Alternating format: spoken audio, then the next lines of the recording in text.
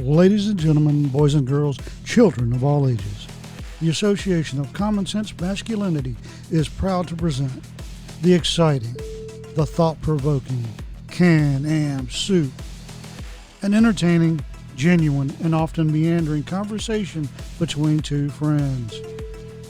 And now, the stars of our show, Jeremy Gertz and Todd Fuss. Hey, Todd, how's it going, buddy? You know, I'm doing pretty good today, Jeremy. How about yourself? Oh, yeah, same thing. Nothing to complain about, that's for sure. Well, other than Squadcast and... Yeah, I know. And you know, it's funny, like, when we were just having our little pre-show ramble. The show by getting canceled. Yeah. You know, but when we were talking before the show, I'd have, like, just, it'd be great, and then all of a sudden, it happened 2 times. I'd hear, like, every, like, third word you were saying, and I, run and quickly do a speed test, and it's, like, 2-3 megabytes. And then as soon as the speed test is done, I hit speed test again, and it's, like, 167 megabytes. So I don't know what the heck is going on. It's just, ugh. Well, here's something weird for you. What's that? When I was setting my stuff up, it came down, turned on my computer. I did a speed test on Safari. Mm-hmm. And I did a speed test on Chrome side by side. Not at the same time, but Safari, Chrome. Chrome was giving me 142 or 143 up and down. Oh, well. It is weird. Safari, again, just going to Google speed test, exactly the same speed test. I was getting like 100, 101 down and like 7 up. Oh, wow. Just 7. And I'm like, what is the difference? That's crazy. Yeah. Yeah. You know, like, with this, and like, we got this Starlink and all this stuff. And earlier this week, I did a test down here with my iPad, and I could plug my Rodecaster into my iPad, and the test worked flawlessly. And then, Squadcast, for some reason, didn't remember my password, and it was an automatic saved password. Like, I've never had to type my password in for like the last year. And then, oh no, for some reason, your password isn't recognized. And I've reset it several times this morning, blah, blah, blah, blah, blah. And then on my iPad, and the audio's, the levels were way off. I could even see on my little indicator on the screen, like I was just peaking like crazy. And I'm like, I tested this, like, I don't know what day that was. Monday, Tuesday? What day did I text you? Early in the week. Yeah. And it's like, it worked perfectly. And I did it. I even recorded a sample, and then I literally haven't unplugged it. I turned it on this morning, and it's like all out of whack. So I'm like, ugh. Sometimes it feels like the hardest thing. It's not the doing the show, like the taking the time, or even like, we don't really edit the show. But that's not the hard part about podcasting. Sometimes it's just make this work. Like, you know what I mean? I have equipment. I've paid money for equipment. I didn't buy the cheapest equipment. Please hit record and just record the bloody thing. Ugh. So frustrating. Hey? Yep. Last Saturday, you texted me. Oh, was that Saturday? Yeah, it was Saturday. That's right. Because that's when we brought in, like, I brought this desk downstairs to the suite and all this stuff. But I do believe, like, I think the problem that we were having before when I was recording in the shop was that latency between the little signal, the little thing that shot the internet down to the shop from the house. Because it hasn't ever been as bad as what has been when I've been down there. Would you agree? Oh, I agree. Yeah. Well, that's good. At least that's one thing we can tick off as helping out to have a smooth remote conversation. Oh, yeah, we got the technical just down pat. Now we need the content. Content, schmontent. We drop truth bombs, man. We're like the bombing crew of truth. I was I don't know why I did this the other day, but I did. I went and listened to a completely random podcast. No, okay. I actually, let me be honest. I went and tried to listen to a completely random podcast, and it was about like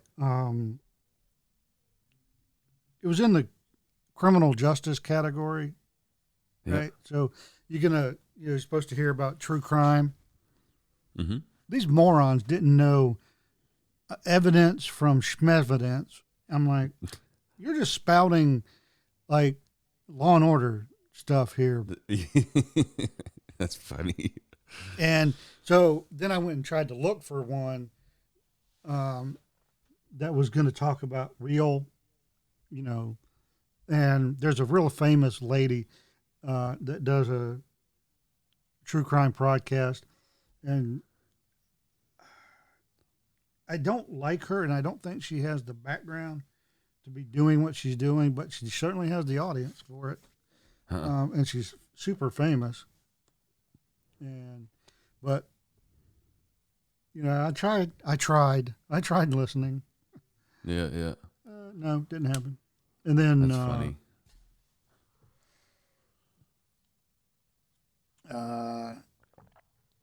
Got a odd message from someone that I've just recently come in contact with, that you turned me on to on Instagram, doing a raffle. Oh, yes. Yeah. Neil Warren, yep. Just got a weird message from him. I don't know if it was just to me or what, but it was weird. What was it? It was about, friendly sarcasm is okay if that's the way that comment was intended. And I'm like, I didn't make any comments. But yeah, Oh, really? sure, I'm always sarcastic. But That's weird, hey? it is. And so I just let it go. I just said, I am always sarcastic. And so it's intended to be, whatever you think about anything I say, is just take it in the most friendly way possible. Mm-hmm. Because if I don't like did you, I will flat up tell you.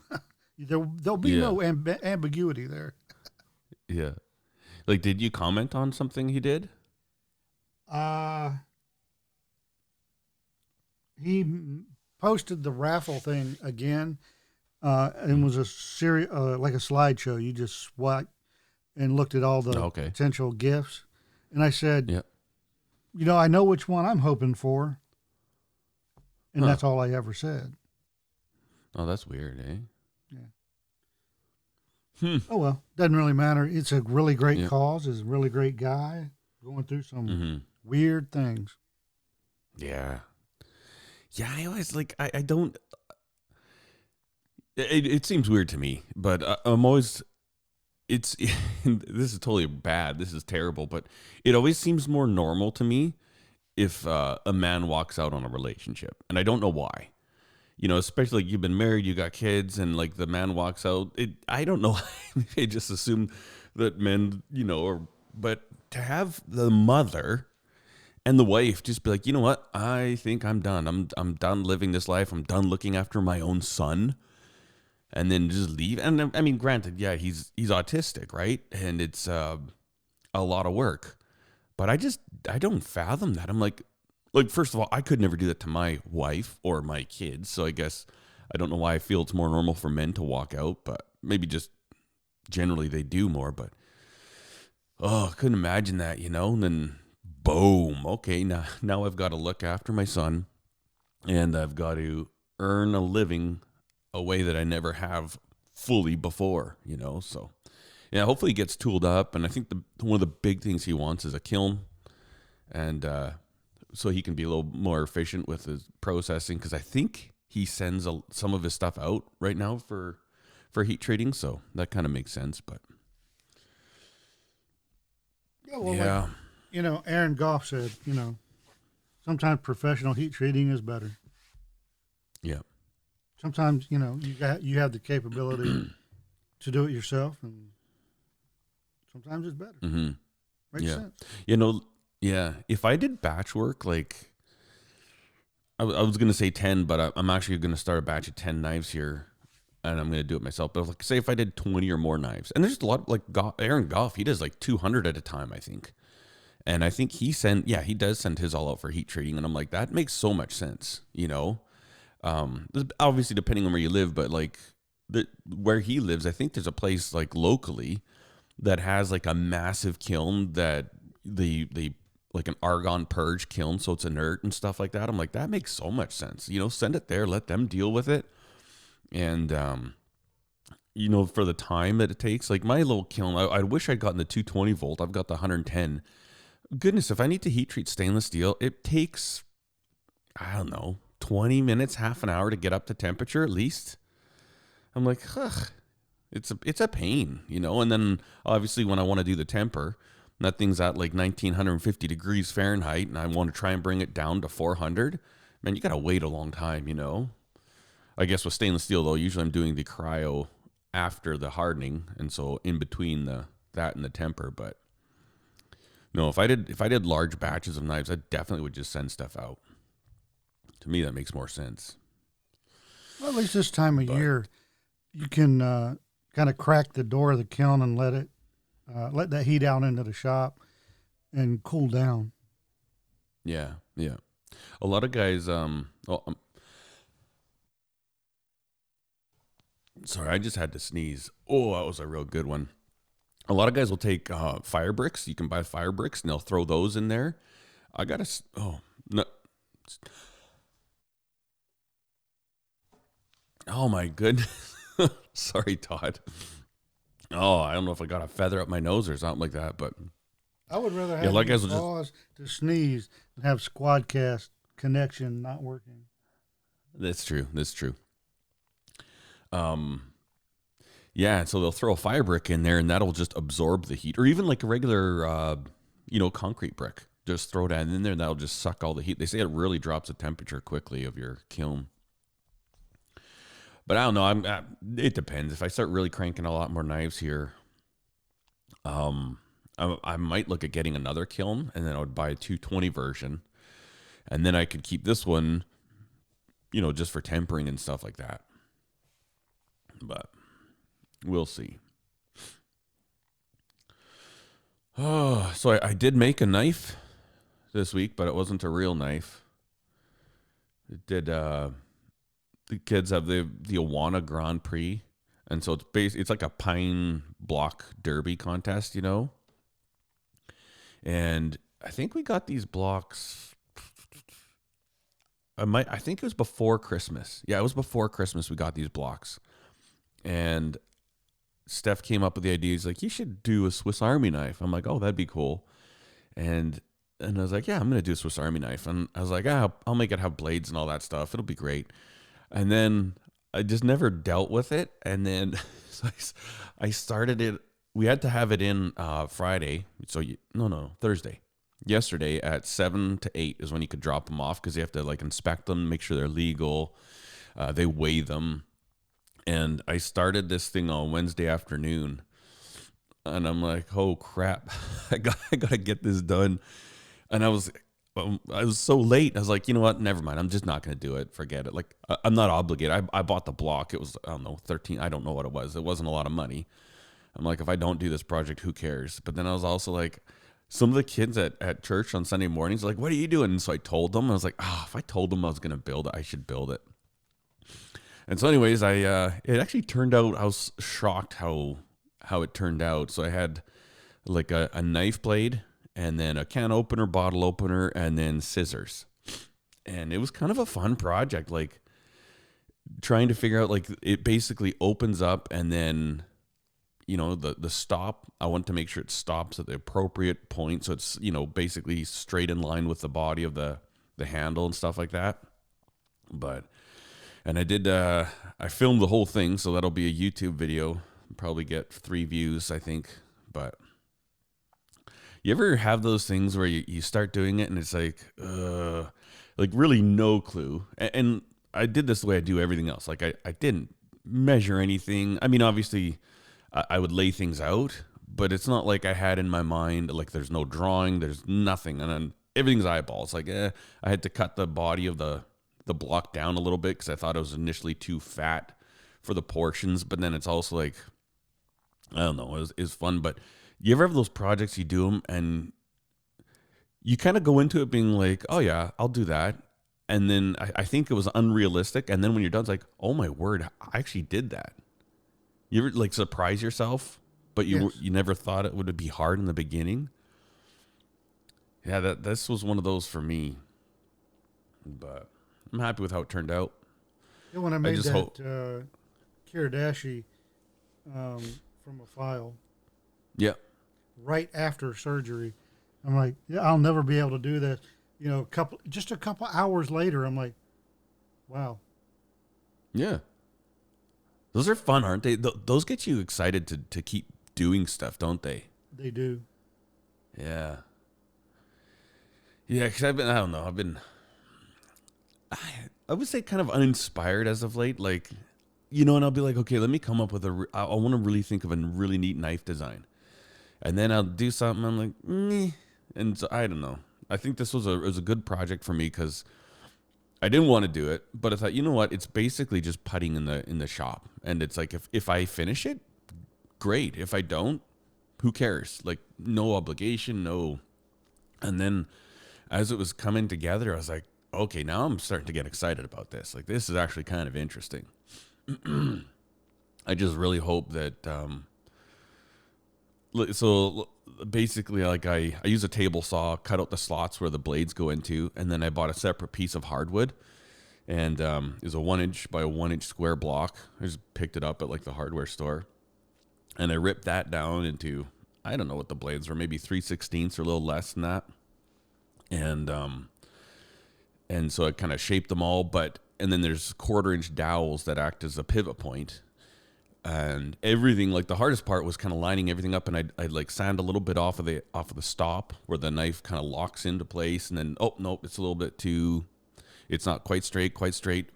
But I'm like, I just don't want some kid to come here and like touch it and like open it and break it. Oh, I'd be so frustrated. But and then I got a pair of scissors in there, and they actually like work. They pivot, and for the pin, I used a little piece of TIG welding rod. And I cut it like maybe a 1/16 longer than the width of the two pieces of wood that it was going together. And then I use it as a rivet. I just kind of peened it over. And at that point, like it was all painted, and it was like 2 hours until I had to submit the thing. So I didn't have time for an error, and I was like so nervous. I'm like, don't break. But it all worked out. It was kind of fun. Oh, guess what else I did this week? I haven't shared it at all, but I got me an upgraded welding table. Not What's that? Buy it or make it? I bought it. Is it a Fireball Tools? Oh no!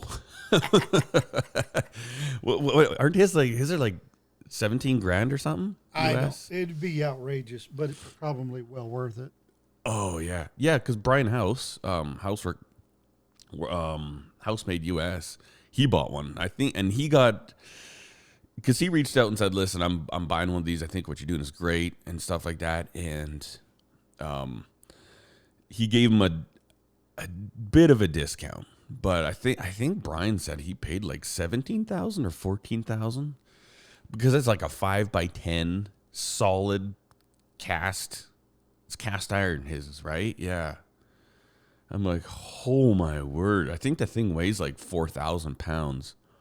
I told Steph about that. Like, so this was just from Princess Auto, the one I got, and it's only a 2 foot by 4 foot.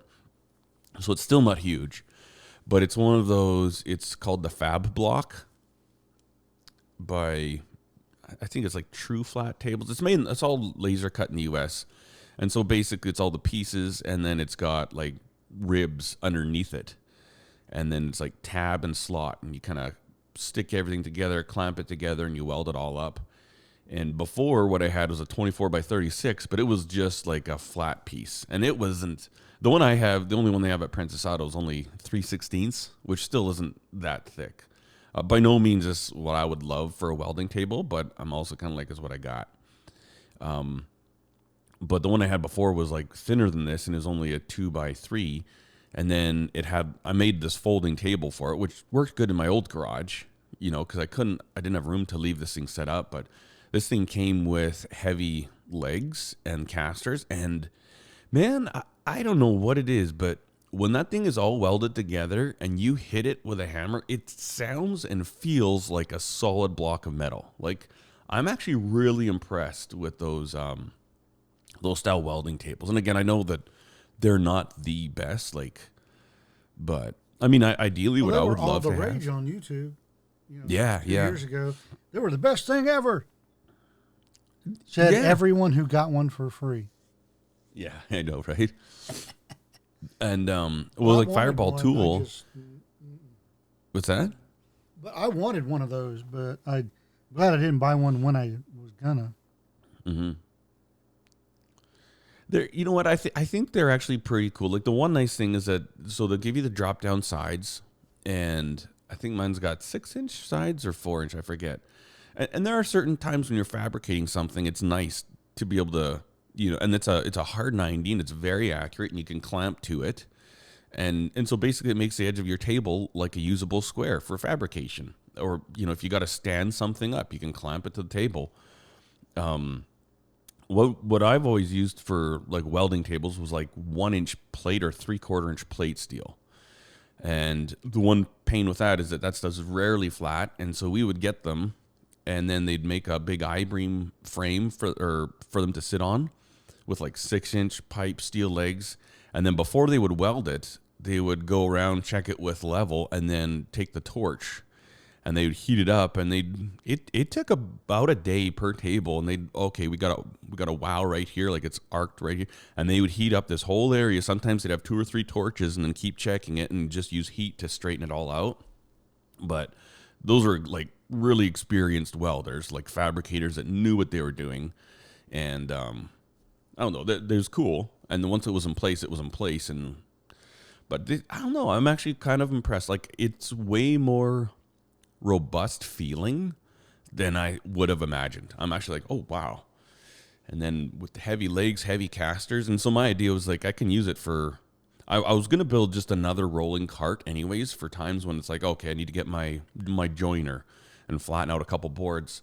It's not a tool I use often, but I don't know. And it's just another like 2 foot by 4 foot work surface. If the kids are working on a project, it's like, hey, you just use this cart and. But then that was from Princess Auto, so it was a sponsored video. But I'm pretty stoked to have that, man. It's kind of cool.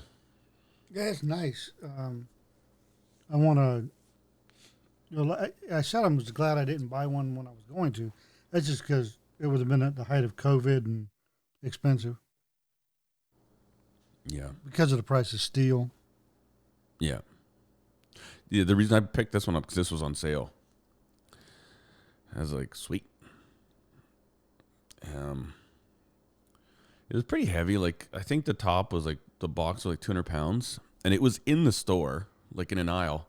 And so I asked them where it was because I couldn't see it. And it was just like an unlabeled cardboard box. And so the guy got it. And they were getting a thing, and a couple of them to help load it up. And then they got the flat deck cart. And when they kind of went to put it onto the cart rolled and got this guy in the shins.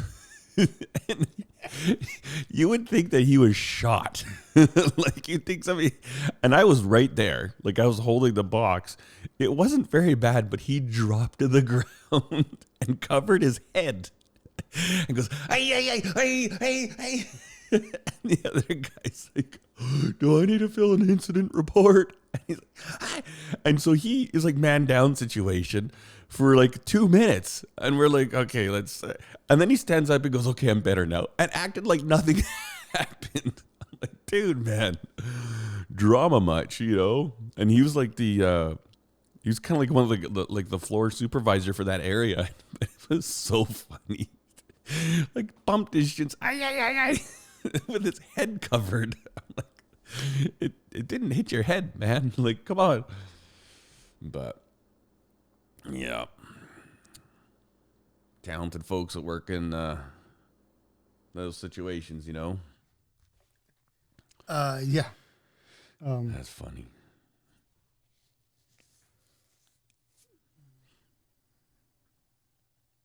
Oh, you know, I was gonna see the one nice thing with Fireballs with his welding table, like steel welding tables. One bummer about them is that you get those little BBs, right? Little splatter balls. They stick to them.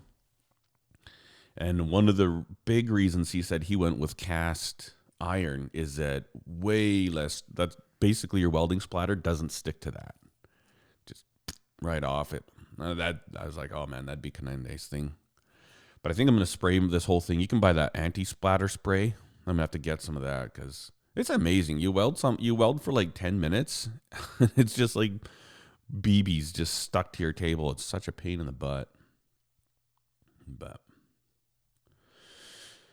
oh, you been out in the shop doing anything there yet this week or no? No, I've been working on some stuff in here in the office, and I think the previous week, I had overdone it a little bit on the old hands, and yesterday I got these. I ordered these things that clamp to the side of the desk, but on the back. I mean, the edge of the desk, along the back edge, and they fit under in their little baskets for cables and the surge suppressor and all that. And they come with 4 little screws and bolts. And I could hardly put the stupid tiny little bolts on the screws because, dexterity. Ah, it's a bummer. I just keep having to remind myself. It takes time. Yeah. This is why most people don't do both hands at the same time. No kidding. But I just wanted it over with because I know 2 or 3 people between Danette and I that have had one hand done and never went back for the other one because the recovery was so bad. Really? Yep. Do you think you would have done that, like with how bad it is? When you've been like, forget it, I'll leave one bad. I'd have put it off, because I saw people that hurt themselves while I was, still in the Air Force, and I would watch them recover through knee surgery, and that's one of the reasons I've never had mine done, and they just keep getting worse and worse and worse. That's crazy. It's like I was at physical therapy for my back and re-hurt my knee. And they're so bad right now, I can just aggravate them where they hurt for an entire week, where I can't even go up and down stairs, just going to the mailbox. But oh dear. And it's one of the reasons we wanted our bedroom on the main floor of our house after we left Maryland. Whatever our retirement house was going to be, it had to have a main floor master suite. Yeah. Because in Maryland, between my back and my knees, the last 2 years we were there, I slept downstairs half the time. Oh, dear. Because I could not get upstairs, which made it really awkward because we didn't have a shower downstairs.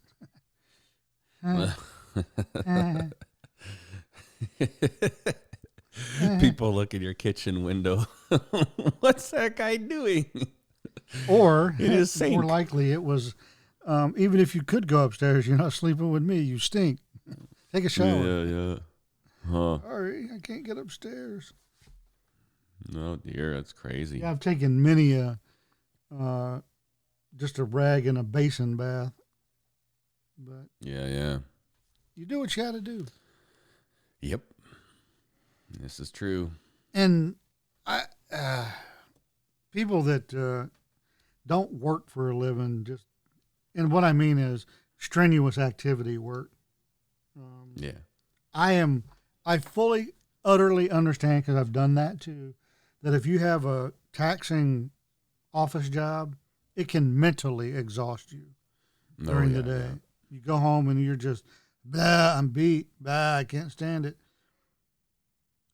Go work on an airplane for 18 hours. Go, have your plant where you're a millwright break down, and you got, the board of directors, the CEOs, your supervisors, everybody yelling at you. Do that for. That's work, people. And when you're, dealing with really heavy objects that can kill you at any moment. Yeah. Yes. Where do you work, machinery? Is it dangerous? Everything you touch every day wants nothing more than to kill you. Yeah. Yeah, no kidding, hey?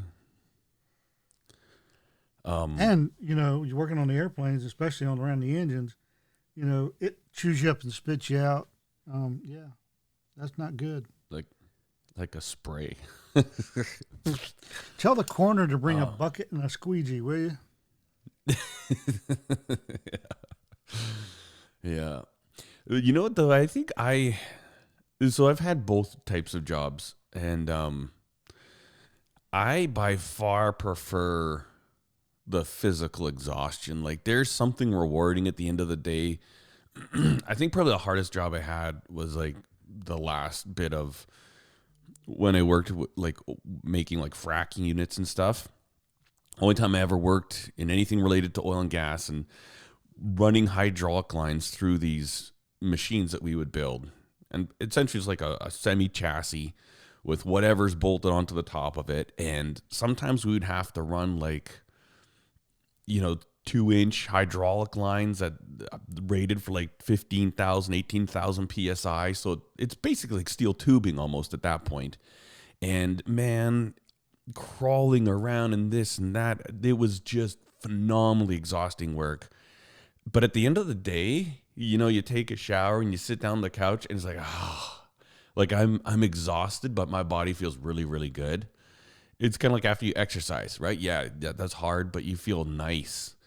But man, mental stuff, there's no, you work at, and you're thinking all day, you're solving problems, or you're like, whatever it is. If I'm with people all day long, I feel the same way.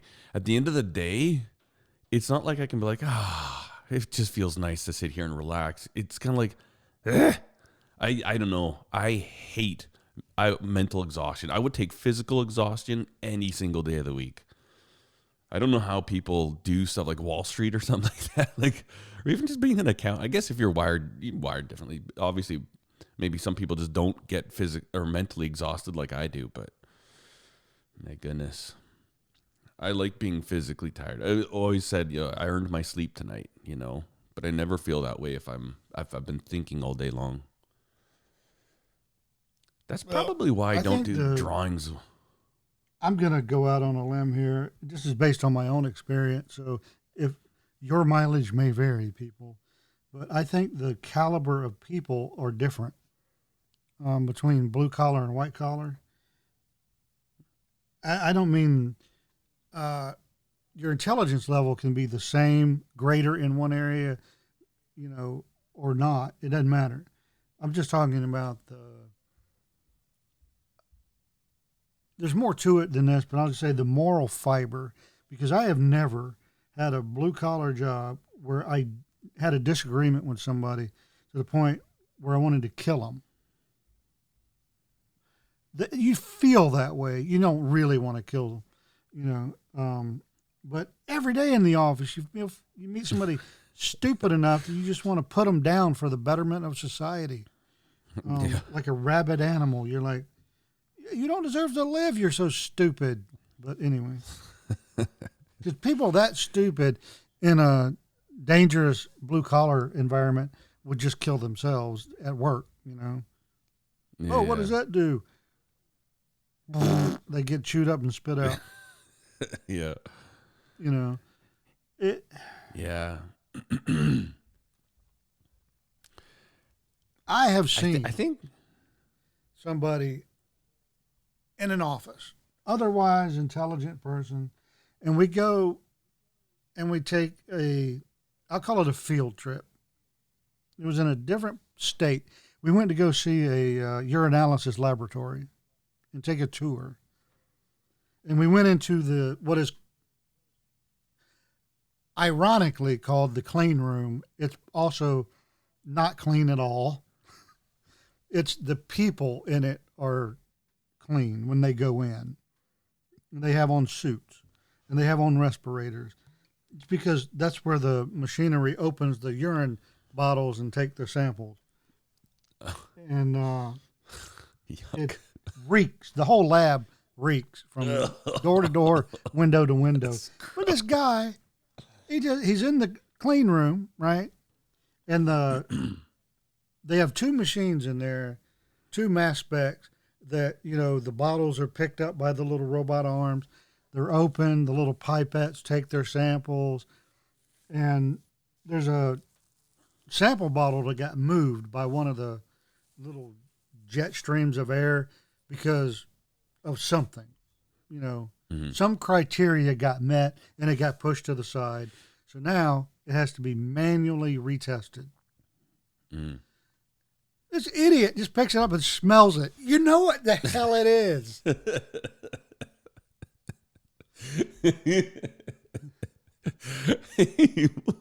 That's funny.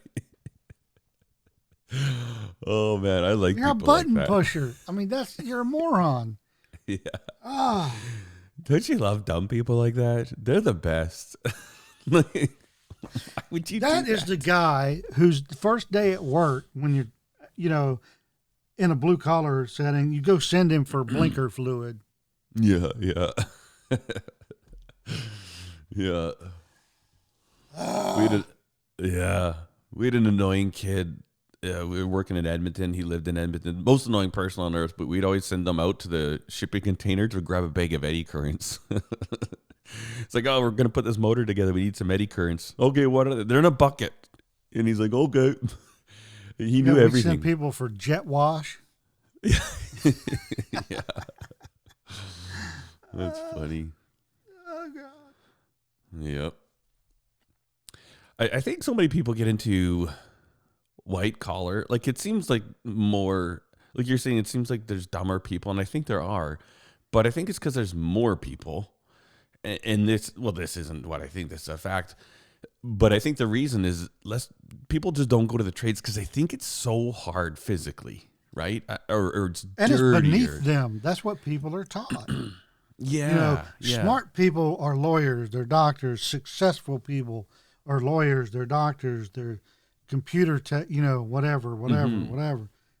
Well, Yeah. And if you're that stupid, can you be become true. a tradesman. But who built the building?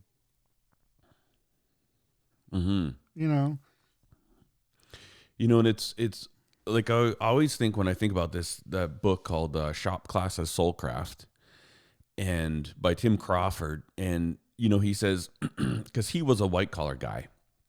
I don't know, he's a copywriter. I forget what he did. Worked in a think tank kind of a deal, and he said if you think that you're not using your brain. And he was talking about some obscure carburetor on like a 1976 BMW motorcycle that, and blah, blah, blah. He says, if you don't think that requires intelligence, like I don't know what else did, would. And it's different. Like, some people are gifted at pure like thought work. Okay, let's figure this out. Let's think about it. But then, that stuff's not that hard either. It's like in business. Okay, well, if we spend less money than we make, we're going to have more money at the end. Yes. Okay, that's basic business sense, right?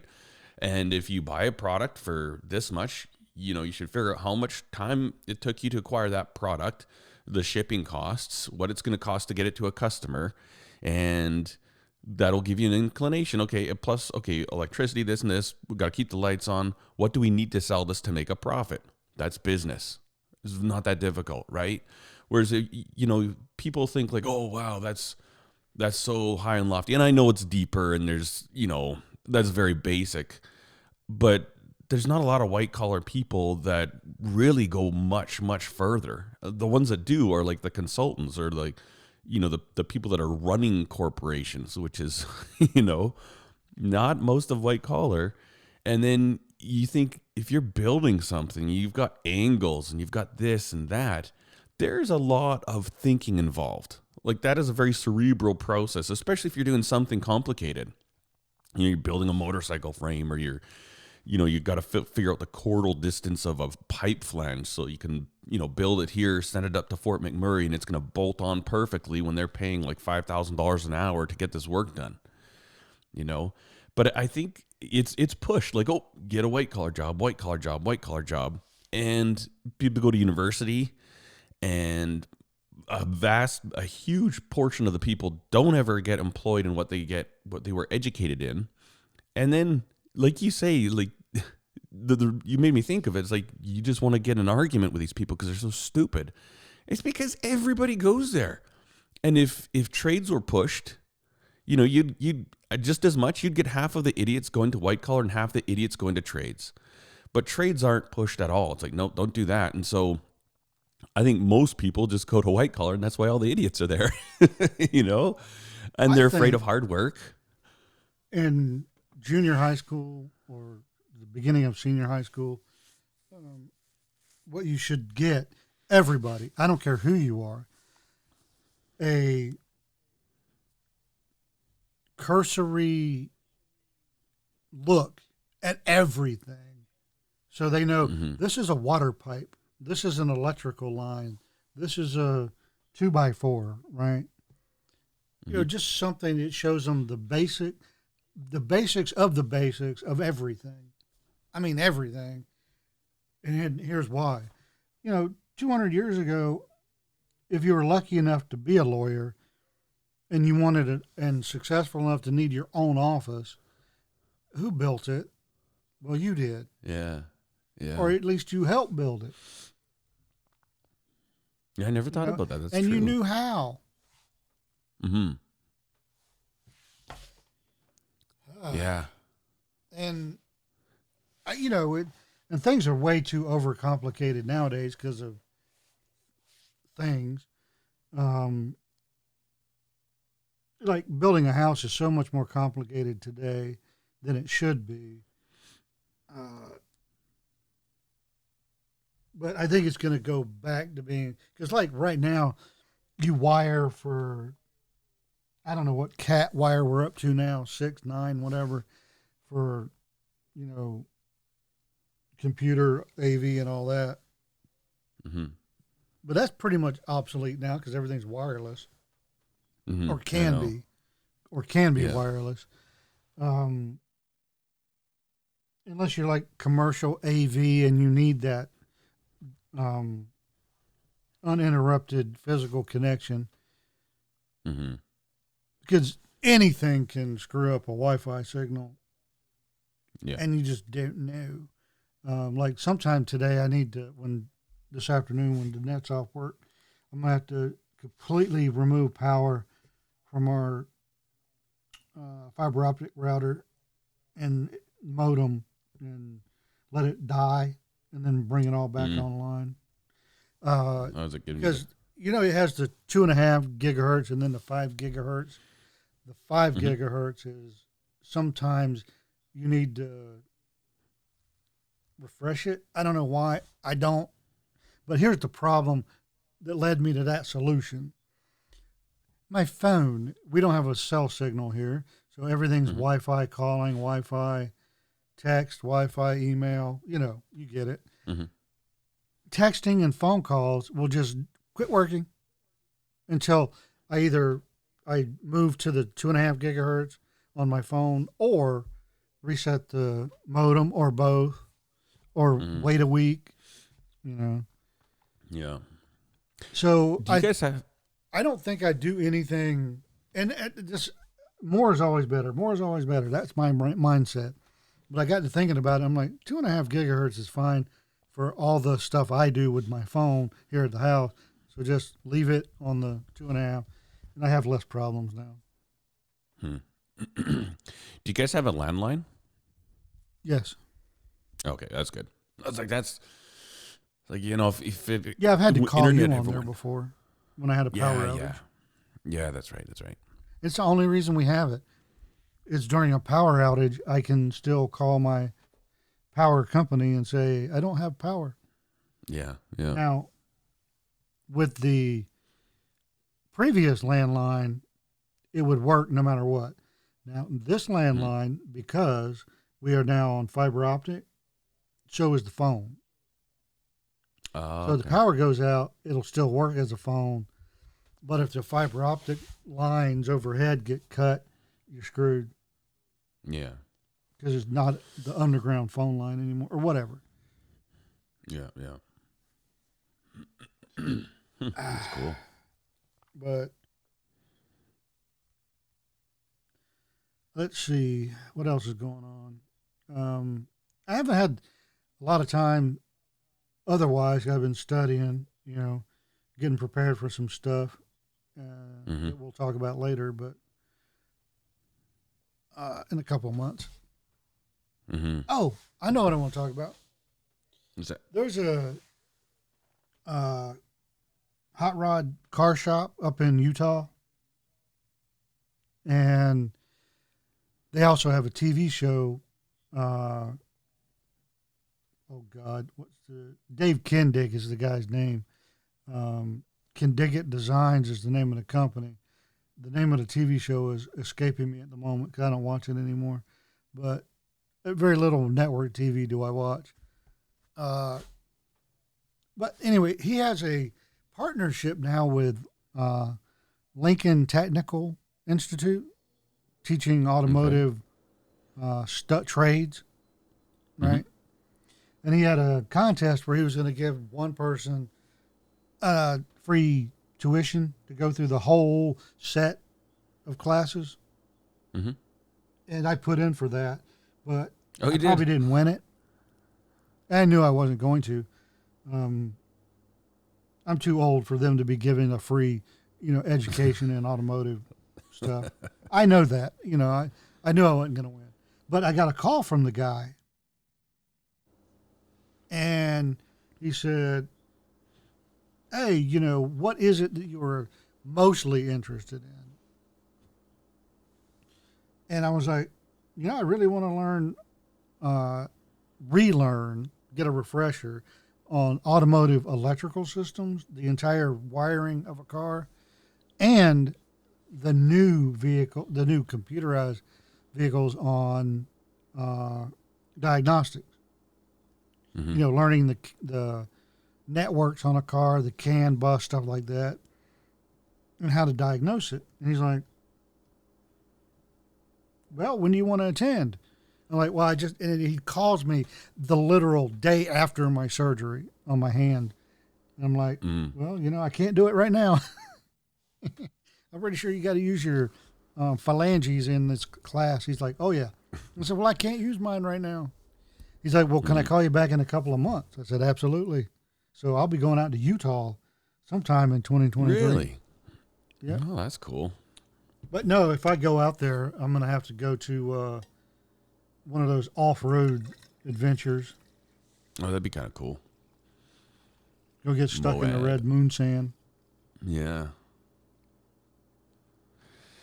Yeah, I've been to Utah quite a few times. I've been to Salt Lake don't. City. From Great Falls, we drove to Salt Lake City Yep. twice, and one of our buddies was from Salt Lake. Anyway, as far as a visit goes, it was okay.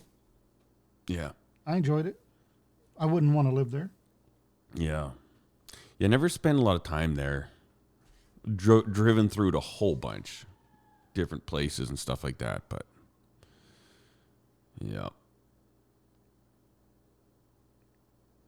I'll tell you one place I wouldn't want to live: the lava fields out in Idaho. I've never seen those. Heard of those? You know the little red lava rocks you get, Yeah. like for a grill or whatever. Yeah, that's where Uh-huh. that's all you see Really? because it's lava. Huh. That's crazy. A lot of nuclear testing. I mean, not bombs, but the research facilities are out there. That's where the Navy used to design and build and test the nuclear reactors for their ships and submarines. Hmm. That's crazy. What's crazier is that's supposed to be classified and secret, but they have signs. Don't come here. don't cross this border because. Okay. Yeah. It's weird. They had when we were doing a job in Kodiak, Alaska. There's I think it's a missile range they have there, and you can drive there. Like they got a road that goes through there, and then but all along the edges that has lights. I think I may have mentioned it once on this podcast. And then it's gated, and if they're not shooting, whatever, you can actually drive through. It's one of the ways to get to the other side of the island. But then when the alarm goes off, you have to just move, right? And so we were about 10 minutes into this road, and all of a sudden the lights started flashing, and I was like, crap. And so where we were, it was faster for us to turn around. And so I was like, okay, fine. And this is this is Kodiak, Alaska, right? We didn't see vehicles for long. It's not like it's busy or anything like that. So I just stopped, I back up, did a little turn on the road. And right then, there's a military police vehicle right on me, and just right behind me, we left. And then as soon as we left, it stopped and the gates closed, and then it turned around and went back. But it's kind of weird. It just reminded me of you see those signs, all the things that the military does for our own safety and protection. Yeah. Oh. Yep. Fun stuff. Oh man. So we got a pretty hard Chinook coming. I got a headache right now. I always get these headaches when we get a Chinook. It's 3 degrees above freezing. And yesterday when I woke up, it was I think it was minus 17. So it's just, man, a major flux. But oh God, this is so funny. One of the best things I've seen all week. What's that? I'm crying over here. It's a meme. It's a Ford, the blue oval, a Ford emblem speaking. Mm-hmm. And it says, "You guys always act like you're better than me." It's talking to a bicycle with 2 flat tires, a moped, and a horse with no legs. That's funny. There's an auction up by somewhere in Saskatchewan, and I was looking at 2 pieces of equipment and a truck. I wasn't planning on buying them because I'm not in Saskatchewan, and I don't think I could drive up there and pick them up. One reason is I don't have a trailer, but anywho, one of the trucks, the ad was, most of our trucks have over 200K. They've been used, regularly serviced, but they have over, 2, 3, 4, 5, 6, 700,000 kilometers on it. Just understand that before you bid. But this truck is a Ford. It only has 130 miles. Yeah. That's funny. I was crying. I'm like, even the auction people make fun of Fords. Yeah. That's funny. No, but it was, it's pretty much a brand new, 2009, 2010 truck that was, by all accounts, shipped up there being the wrong truck, and they can't use it there. So it just sat there. It was cheaper for the company just to leave it there. I don't know, Yeah. So I've got such a hankering, and I need to get it out of my system. Well, ignore it is what I need to do. But I want one of those mini trucks so bad, like little Japanese four-wheel drive mini trucks. Who? I thought you knew a guy that imported. My brother-in-law did it once. Oh, okay. Yeah, and that was years ago. Well, he got together with some friends and they all looked at it at once and they all, yeah, it didn't save him any money, but they were like, you know what, let's do it. And so he got a Mazda RX-7 right-hand drive with the Wankel rotary engine. And then his buddy got a Mazda MR2 right-hand drive. Like, they're basically one of the little rice rockets. And then one of the guys ended up bringing a little truck over. And actually, no, Steph's uncle brought a couple in. But well, there's one like 15 minutes for me, but the guy wants like $7,000 for it, and I'm like, that is so stupid. Like, I don't know. I know it's 10 years ago, but 10 years ago you could get them imported for like $1,200, $1,500, $2,000 at the most, you know. And they kind of got popular up here. People would put quad tires on them, and they go almost anywhere. And they're like, oh, the perfect hunting buggy, farm buggy. But they are getting more popular. And I saw this one ad on Instagram, which is kind of creepy. So obviously Instagram knows what I'm looking at on Kijiji. But this guy, he's a link to a website on how to import mini trucks for like $700 US. And I'm like, okay, I'm interested in this. I don't know if it's a joke or who knows what, but man, if I could get like a little truck brought in, even for like $2,000, now I'm like, hey, but this could happen, you know. I think they would be such a sweet little vehicle. Like, I couldn't replace my truck now with it because I mean I haul lumber and sometimes I do like drag the Bobcat in a trailer and stuff like that. So I do need to have a big truck, and I like my truck. But for the little stuff, like I'm taking garbage to the dump, I mean, my truck is so thirsty. It's 6-liter, right? I mean, that thing does not go anywhere without several gallons going through it. And when you start it up even. But if a little tiny truck like that, just for like zipping around in, it'd be pretty handy. Although I would like to take one and then convert it to a left-hand drive. Because, man, I think that would drive me insane. There's so many times, like where I drive, where you're at an intersection, you're waiting, you got a green light, you're making a left-hand turn, and the people in the opposite direction, they're making a left-hand turn, and even when I'm sitting on the left side of my car, I can't see if it's safe to turn out. You know what I mean? I'm like, that would just be horrible if you're on the right side of the vehicle. Mind you, I guess they're so narrow you could just lean over and look out that side. But I think shifting with the left would be weird too. Have you ever driven a right-hand drive car? Oh, all the time. Really? In England? Yeah, in England, all over the Middle East, several other places. Really? I didn't know they did that in the Middle East. They have both. Yeah. So were any of them standards? Like, do you shift with your left? That's all I had overseas. Huh. You just get used to it, I guess, eh? Well, yeah, I mean, because here's the way my brain works. What's the easiest way for me to perceive this and just move on with my life? Don't overcomplicate it.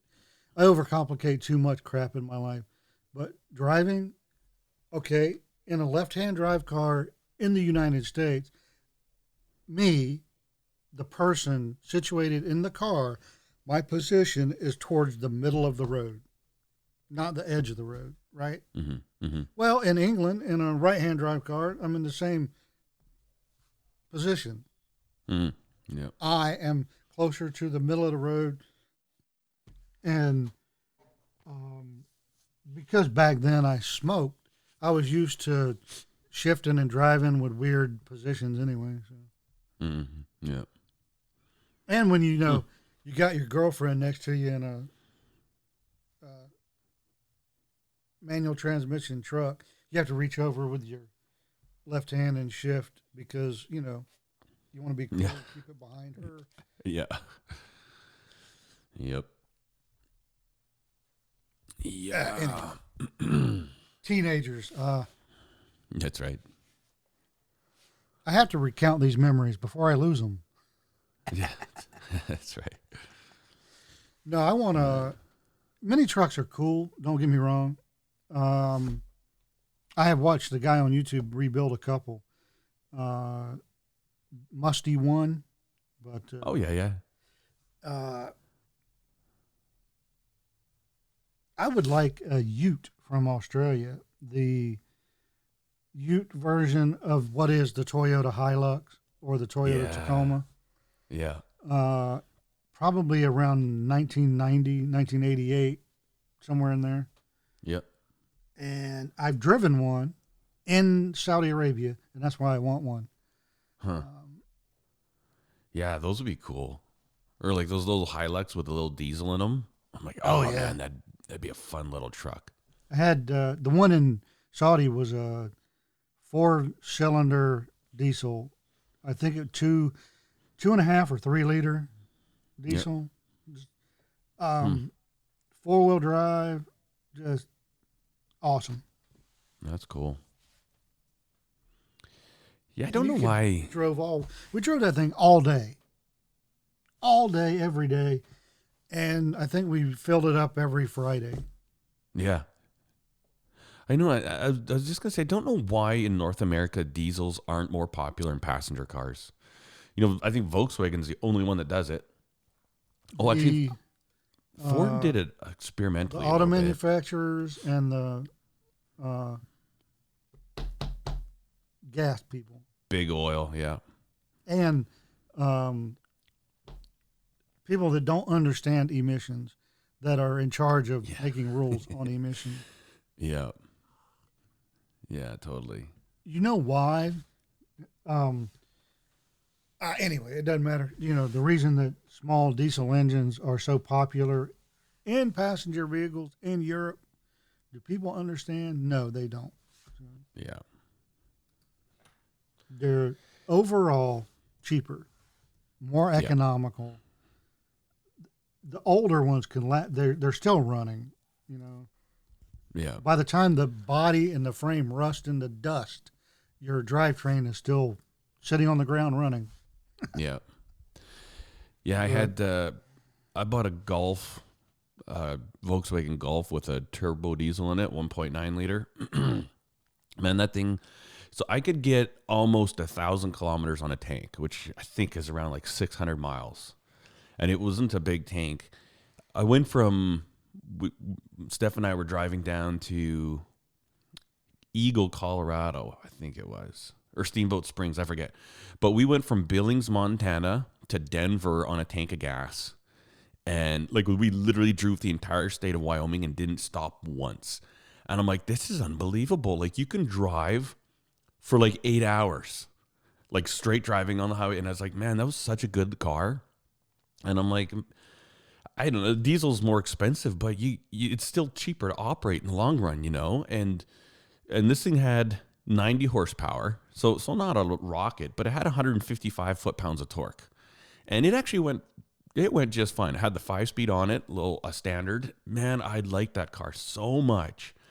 But and I think the first year I had it, I want to say I put on 70,000 kilometers, 80,000 kilometers, quite a bit. Like I drove it a lot.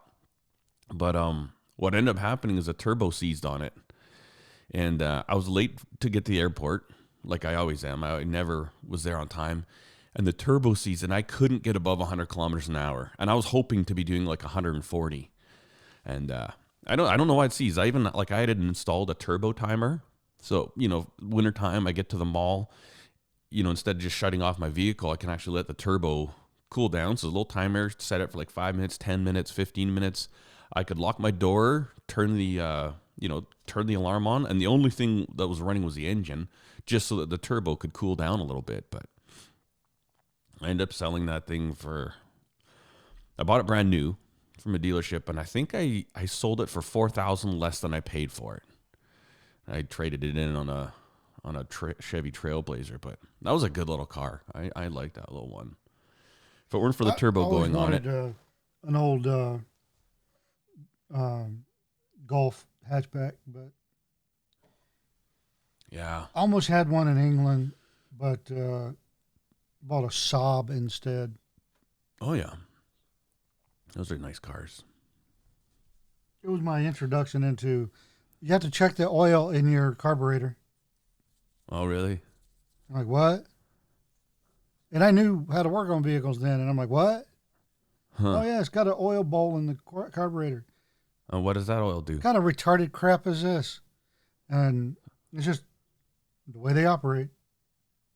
So I don't understand the principle. And again, this was like 1988. Oh, okay. That's You weird. just, unscrew this little cap, look, and make sure it's got oil in it. And I mean, the whole time I owned the car, I never had to add any. So That's weird. Interesting. I Oh do know man, one well, thing. If you step on the brake like you mean it, you're stopping. huh? The brakes in that thing were over-engineered for the size and weight of the car. Because Saabs are notoriously heavy vehicles. But still, Yeah, my parents bought a Saab in Las Vegas, and I was there at the dealership with them.